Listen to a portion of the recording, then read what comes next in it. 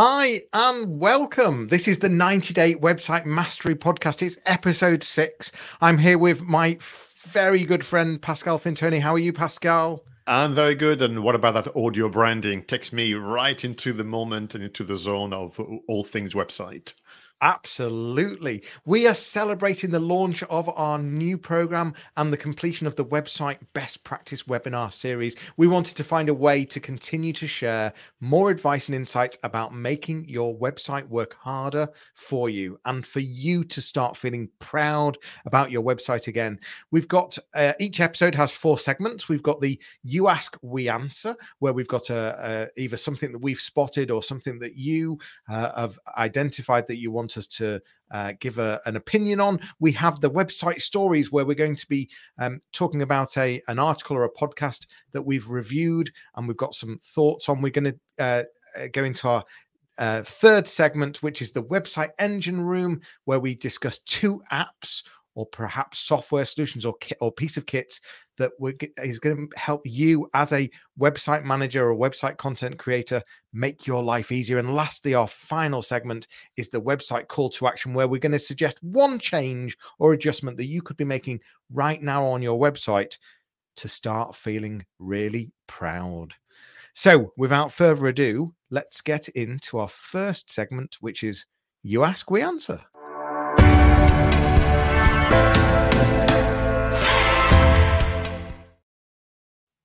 Okay, thank you very much, Johnny, for this introduction. And we're going to have a bit of a theme going on in this episode. Search, Google, SEO, you're going to see very, very quickly. Now, the question for today is one that was asked only 2 days ago during a workshop. And I was very surprised. I was thinking this is like a proper myth that needs to be busted once and for all by Johnny Ross and Pascal Fintoni. So we're having this conversation, and this person in this kind of busy room put their hand up and saying, I've heard that my ranking on search engines will be affected badly if I use a website builder or templates like Squarespace. Is that true? And honestly, Johnny, I just couldn't, do my best poker face. I was so stunned that this is still a thing that people are talking about. Over to you. What's your reaction? Yeah, well, it's a bit like Coke and Pepsi. There's people that prefer Coke, there's people that prefer Pepsi, there's people that don't like either. And I think if you know what you're doing with some of these tools and you have highly skilled developers that can use them, then actually most of them don't have limitations. And a lot of them you can really optimize very well. And out of the box, they're already written in a way that Google starts liking them. So I do remember a few years ago turning around to people and saying, look, you do not want, for example, you do not want a Wix website. You cannot optimize it. You cannot make it SEO friendly. However, even I've learned that actually, if you can find the right Wix developer, you can actually do anything with it. And it's the same with totally can't say the word there. It's the same with Squarespace. So I think there is certainly a connotation around some of the names of these content management platforms. But for me, it's all about if you can find the skilled person, you can definitely make them really well optimized and there's no barrier. But the danger is using something with someone that doesn't really know how to customize, how to edit the code, how to bespoke, and that's where you do have the limitation. Yeah, and I think to your point, this is why we keep saying, platform people. So I think for me, the risk is more a visitor has a feeling that maybe this looks like a rush job, or that you went halfway through the process of selecting the template and populating the content with the right images and word. But when it comes to the relationship between the search engines, and we mentioned Google, but of course all the search engines are available and valid. For me, logically, it didn't stack up, but I didn't have, the hard data and the science until the Google I/O conference, which will be mentioned very soon again. And I'm going to go back as far as 2016 and 17, where you had to go deep diving into some of their workshops, on day 3 of that conference. And there were the kind of SEO team engineers who, literally we're presenting this thing about Google loves to work with, and then here they were: Wix, Shopify, Squarespace, all the way they mentioned saying we love them because actually the code is quite clean and the template is sweet and so on. So from my point of view, it was exciting to hear from literally the horse's mouth that there is absolutely zero negative impact in your chances to be ranked if you choose a website builder. But as Johnny mentioned a moment ago, the likelihood is if you don't do the homework and partner up with a developer, it's more the user experience is going to catch you out. Yeah. And you're right. It is written in a much more friendlier way that Google prefers and Google likes, and any other search engine. But it's for example, we talked about implementing schema on a website and how to sort of structure data and say to Google, look, this particular bit of text is about something. Now, if you don't have technical skills and you don't have a developer and you're trying to implement schema, for example, on something like Squarespace or something like Wix, it's not easy. Even on WordPress, it's not easy. So it's then about it's at those points where you're trying to really take the optimization up a level that that there's no barrier, but you need someone that knows what they're doing to implement it.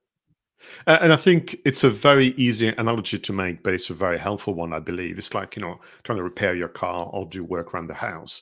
That you should know your limit.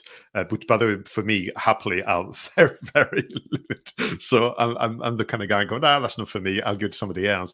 But I think, for people listening and watching this, there is a real pleasure in working with the right developers, because you learn tons of things. They also the mirroring of your passion, enthusiasm. So you end up being part of a team effort as opposed to what we tend to do, whether you're part of a marketing division with just two of you working for people who have hundreds of employees, or you are a solopreneur. It can be a very lonely, solitary activity, this business of website management and editing. Why wouldn't you have an extended team, so to speak, and have developers with you? Absolutely. Super. Well, listen, I've mentioned Google I/O, which is kind of a very strong hint about our next time in website stories.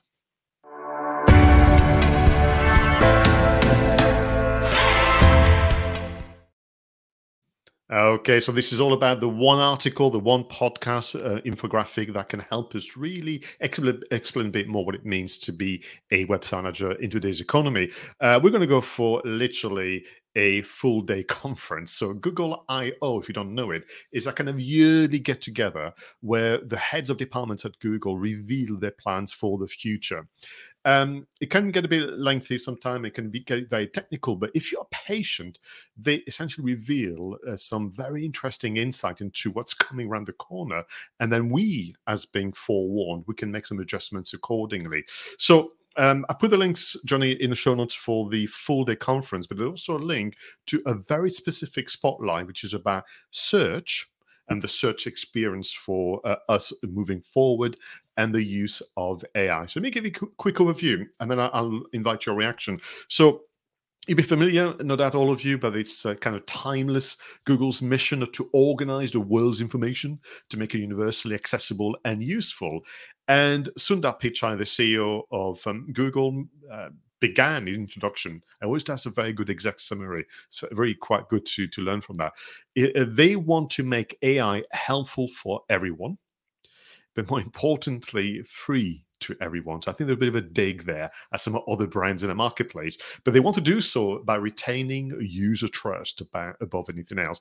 Then he introduced Kathy Edwards, who is the VP of engineering at Google, and she was explaining what's going to change in the coming weeks and months when they're going to bring essentially the search service that we know today with their what they call generative AI, which is a phrase we're going to learn to hate because it's going to be repeated time and time again, generative AI. And what does that mean? So very, very soon, what we're all going to see, if you can imagine in your mind's eye, because I'm sure you use it all the time, the typical search results page on Google, And at the top, you've got the tabs, all news, videos, flights, books, and all that kind of things.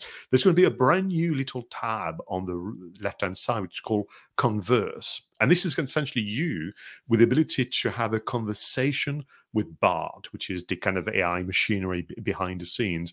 And the demonstrations are really quite impressive. It's almost akin, Johnny, to remember the demonstration of using voice to do searches, where you can simply speak. Well, literally, you're going to write the way you speak with a very, very long, very convoluted questions, and AI and machine learning will make sense of it and start to have an exchange with you. The one that is fascinating to me, and the very strong hint about SEO, content marketing, and website management, is the ability to have an answer, from Bard, and then you can ask follow-ups. But here's the thing: when you look at ask follow-ups, it also gives you suggestions about what the follow-up questions might be. And of course, when you click on those, it gives you results from the interweb, web pages that we will be crafting. So hit number one, and reaction number one from you, Johnny, this business of having conversation with the machinery, but eventually you are pointed to a web page who's taken the trouble to go for what I would call the long tail Q&As.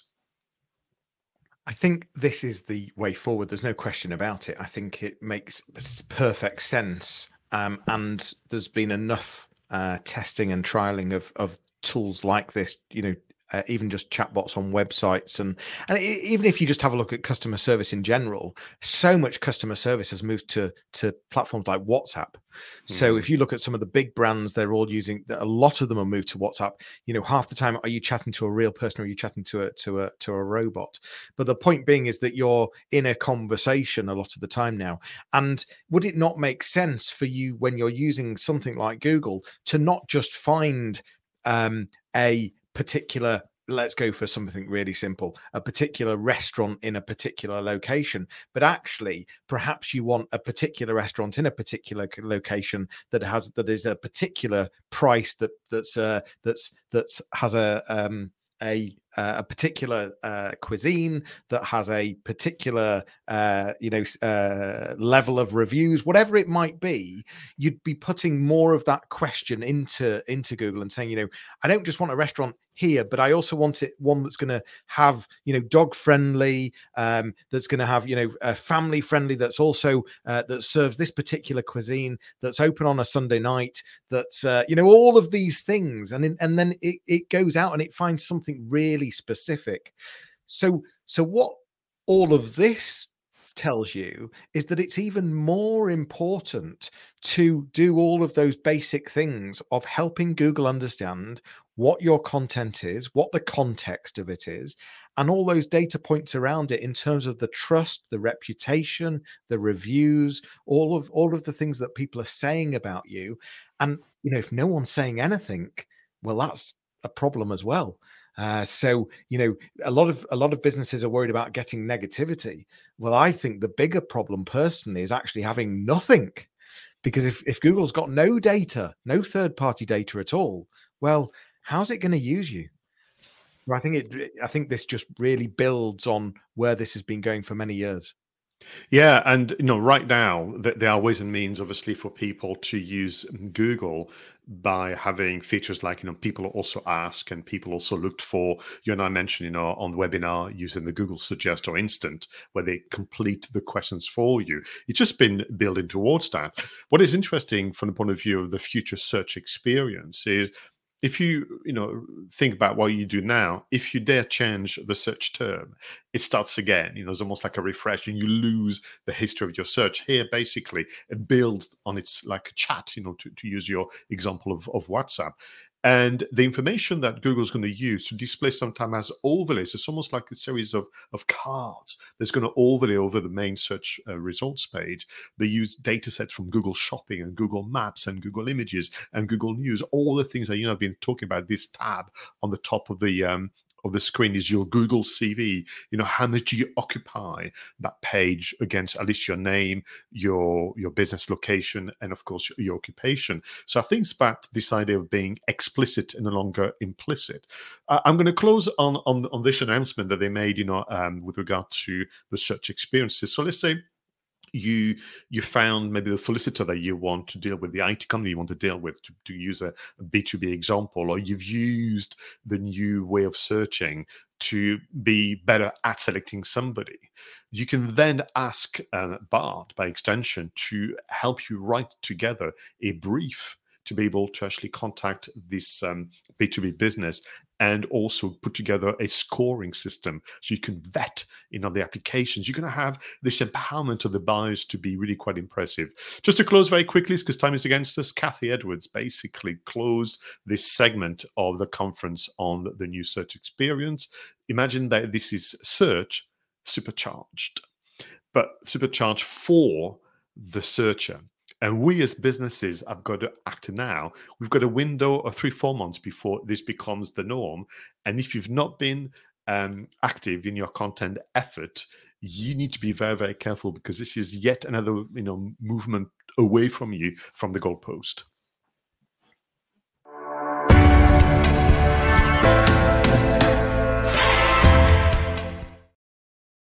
All right. So in this section of the Website Engine Room, we look at 2 app software solutions that can make life easier as a website content creator and more. Johnny, what is your selection?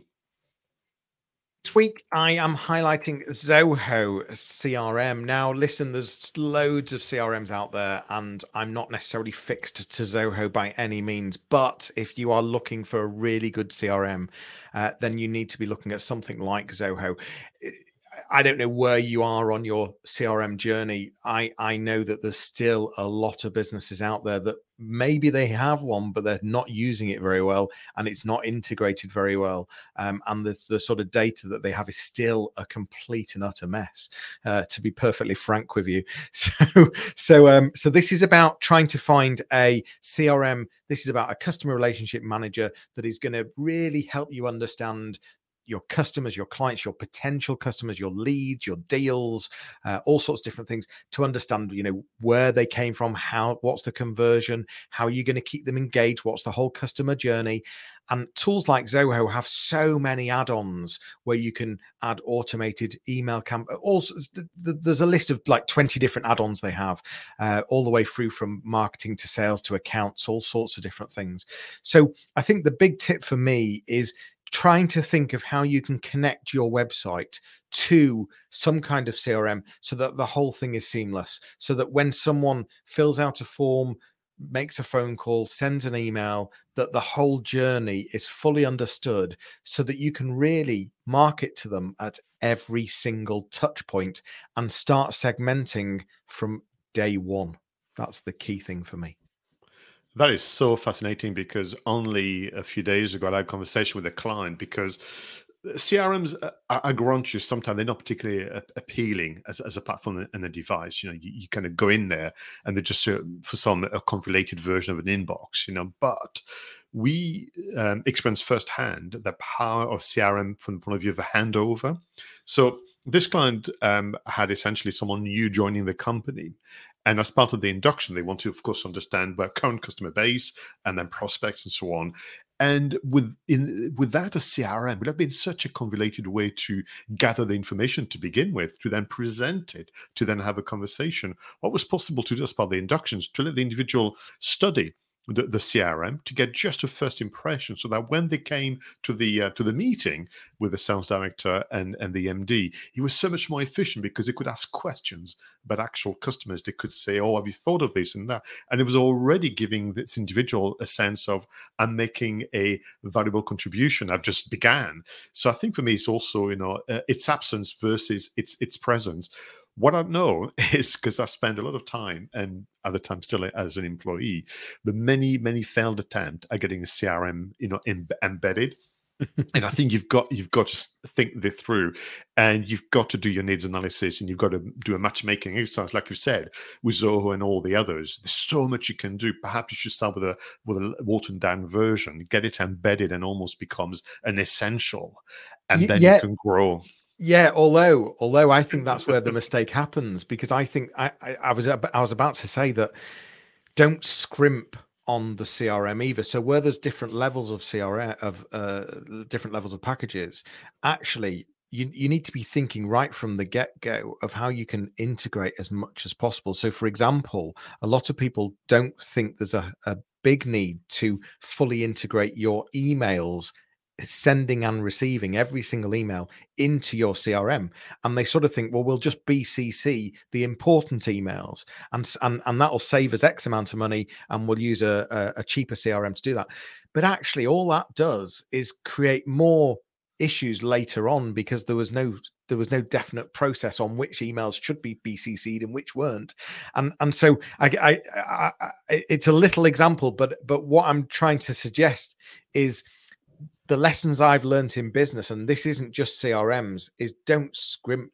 If something costs something, but but it can add value, don't put it off, because I've found in business that all that happens is 3 years later, that's when you realize that you should have been paying it, and there's that light bulb moment. Why wasn't I doing this 3 years ago? So be cautious in not spending money. Oh, indeed, indeed, and to your point, this back to the needs analysis. This is where the pain points are. This is where there's friction and irritation. Let's find a solution that can remove that. Talking of maybe irritation or sometime overwhelm, clearly the theme of our sessions around content creation and creating a great website experience, and what I know is that people come up with ideas all of the time. You can have meetings, by all means. You can have content meetings, or a term that I absolutely detest, ideation. It's going to be as annoying as generative AI. And so where do you capture this? More importantly, how do you make sure that the team can have access to that? So you could argue a close cousin to the CRM system is Trello. So Trello is this incredible kind of information board and project management board where you can organize your information, your stages, your flow in a very visual way, because it's not for everyone to have something that is akin to an Excel or something very, very similar. So for example, you do your research, as we mentioned a moment ago, to kind of marry up to the future search experience. You may end up with 10, 20, 30 different content ideas. You may have things you've curated. Maybe you have ideas for photography and so on. Where do you put this? And you can make a long list on something like Google Docs or whatever, but it just doesn't really inspire the team and yourself. So Trello allows you to copy and paste the hyperlinks. You can upload a photo. You can make annotations, you can even put some tasks and so on. So again, there are many other platforms available out there. It's just one that we've settled on with my customers and myself with the work that we do. And it's just this idea of, use it as a journaling of sort. Drop, copy and paste the hyperlinks, everything you're going to find, because like you heard a moment ago from Johnny, a month later, when it's time to get on with the content marketing activities, you don't want to have to be using memory, or, God forbid, go through a very lengthy, busy, particularly unappealing Google Docs when you could have something that is very visually stimulating. So Trello is my selection for the website engine room. Yeah, I think that's a brilliant idea. I like Trello a lot. I like the cards. I like the organization of it. It just helps you it helps you empty your brain in a way, and just have one place to be able to project manage and keep an eye on all your different projects and all the different ideas.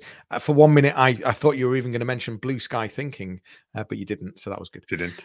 I did instead.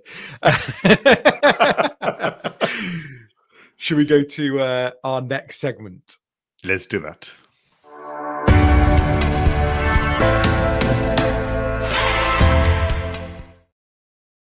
So here we are. In each episode of the 90-day website podcast, we just look at one change, one adjustment that's going to make a huge difference to you, your website, and by extension, the visitor's experience. So Johnny, what is your suggestion? Well, it sort of continues on what I was just saying about spending money, actually. So this is about not going too cheap on your hosting. So we, as business owners, we're always thinking of how to save money. But one of the things that if we don't fully understand the benefits of spending money on hosting, then again, that can be a danger. So cheap hosting means slower websites, means unreliability. So it doesn't mean that the uptime is as good as it could be. So connections and websites being down. Also, in terms of the trustworthiness, in terms of the quality of the IP addresses, the network, other websites in that network, Google has to find ways to try and understand businesses, to understand how how big they are, but also how trustworthy they are. How are they real? Are they bricks and mortar? All of those sort of things. And if it can see that your website is on really cheap hosting and on a server that's just full of spam websites, scamming people even, or dare I say pornography websites, or just virus websites full of malware, well, that's going to send a huge signal to Google.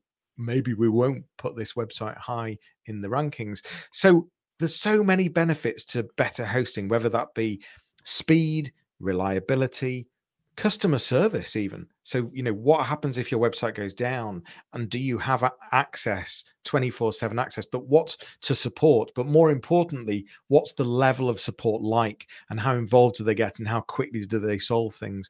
And I guess lastly, the visibility. So understanding that the better hosting packages you have, the more visibility you have in terms of the errors that might be going on in the background. And that's the sort of stuff that Google doesn't like either. So I think it gives you much more technical visibility. So that for me would be my message today. Spend a bit more money on hosting. We use Rackspace. It's the global leading cloud B2B solution out there. There's lots to look at, but there's also lots of crap out there, and there's lots of cheap stuff out there. Spend money on hosting is my big call to action for today. Pascal, what is yours? Well, I had to continue, obviously, the thread through from our conversation around the Google I/O conference, and mine is about preparation. So, walk in the shoes of your customers. Imagine that they are searching for what you do, who you are, and start entering short phrases, questions, anything that comes to mind, perhaps born out of reviewing what's happening on Google Search Console and more. And then I want you to study the search results page on Google, but also the other search engines. So on Google, you have things like people also ask. So those are there presented because of their popularity, but also the link to quality results. If you're not answering those questions, you are already on the B2C list. So I would use maybe Trello, ideally, or a different method. I would copy and paste those questions literally, and that become a precursor of content creation, which I will explain next week. You also have, other panels like related searches right at the bottom of the Google search page. And soon is going to appear on the right-hand side as a bit of a precursor to the full version that we discuss with generative AI. You have also follow-up questions. It's going to start to appear from time to time. And all you need to know is what those questions are and start to record them, start to organize them. And don't fall for the trap of thinking, well, Pascal, to be honest with you, it's a bit late because people have already answered those questions. What matters to your customers and to Google is that you are not answering those questions. So I think that's why you need to know what the questions are. And you're lucky. Google has become your always on market researcher, and use it to your advantage. Yeah, I like that a lot, and it just reminds me of what you were saying earlier in terms of the AI search that Google's going to suggest. You've asked this, why don't you ask me this? Because I can probably give you a better answer. But it's all about the content, and so you've got to be prepared as a business owner or a marketeer or head of marketing to be able to make sure that you have positioned your organization there with answering that sort of content. Great suggestion, Pascal. Thank you. Super. Thank you very much. And that is the end of episode 6 of our new podcast series, the audio companion to the 90-day website mastery program. For more information, please visit 90daymarketingmastery.com, and you'll be able to book your discovery call with either myself or Pascal. We'll be back with another episode. In the meantime, feel free to send your questions, share your preferred app and links to your website once you made the changes we spoke about, and we would love to give you a shout out. But Bye for now, everyone, and we'll leave you with a fun video and audio montage whilst you go through your notes and take actions. We'll see you all soon. Take care.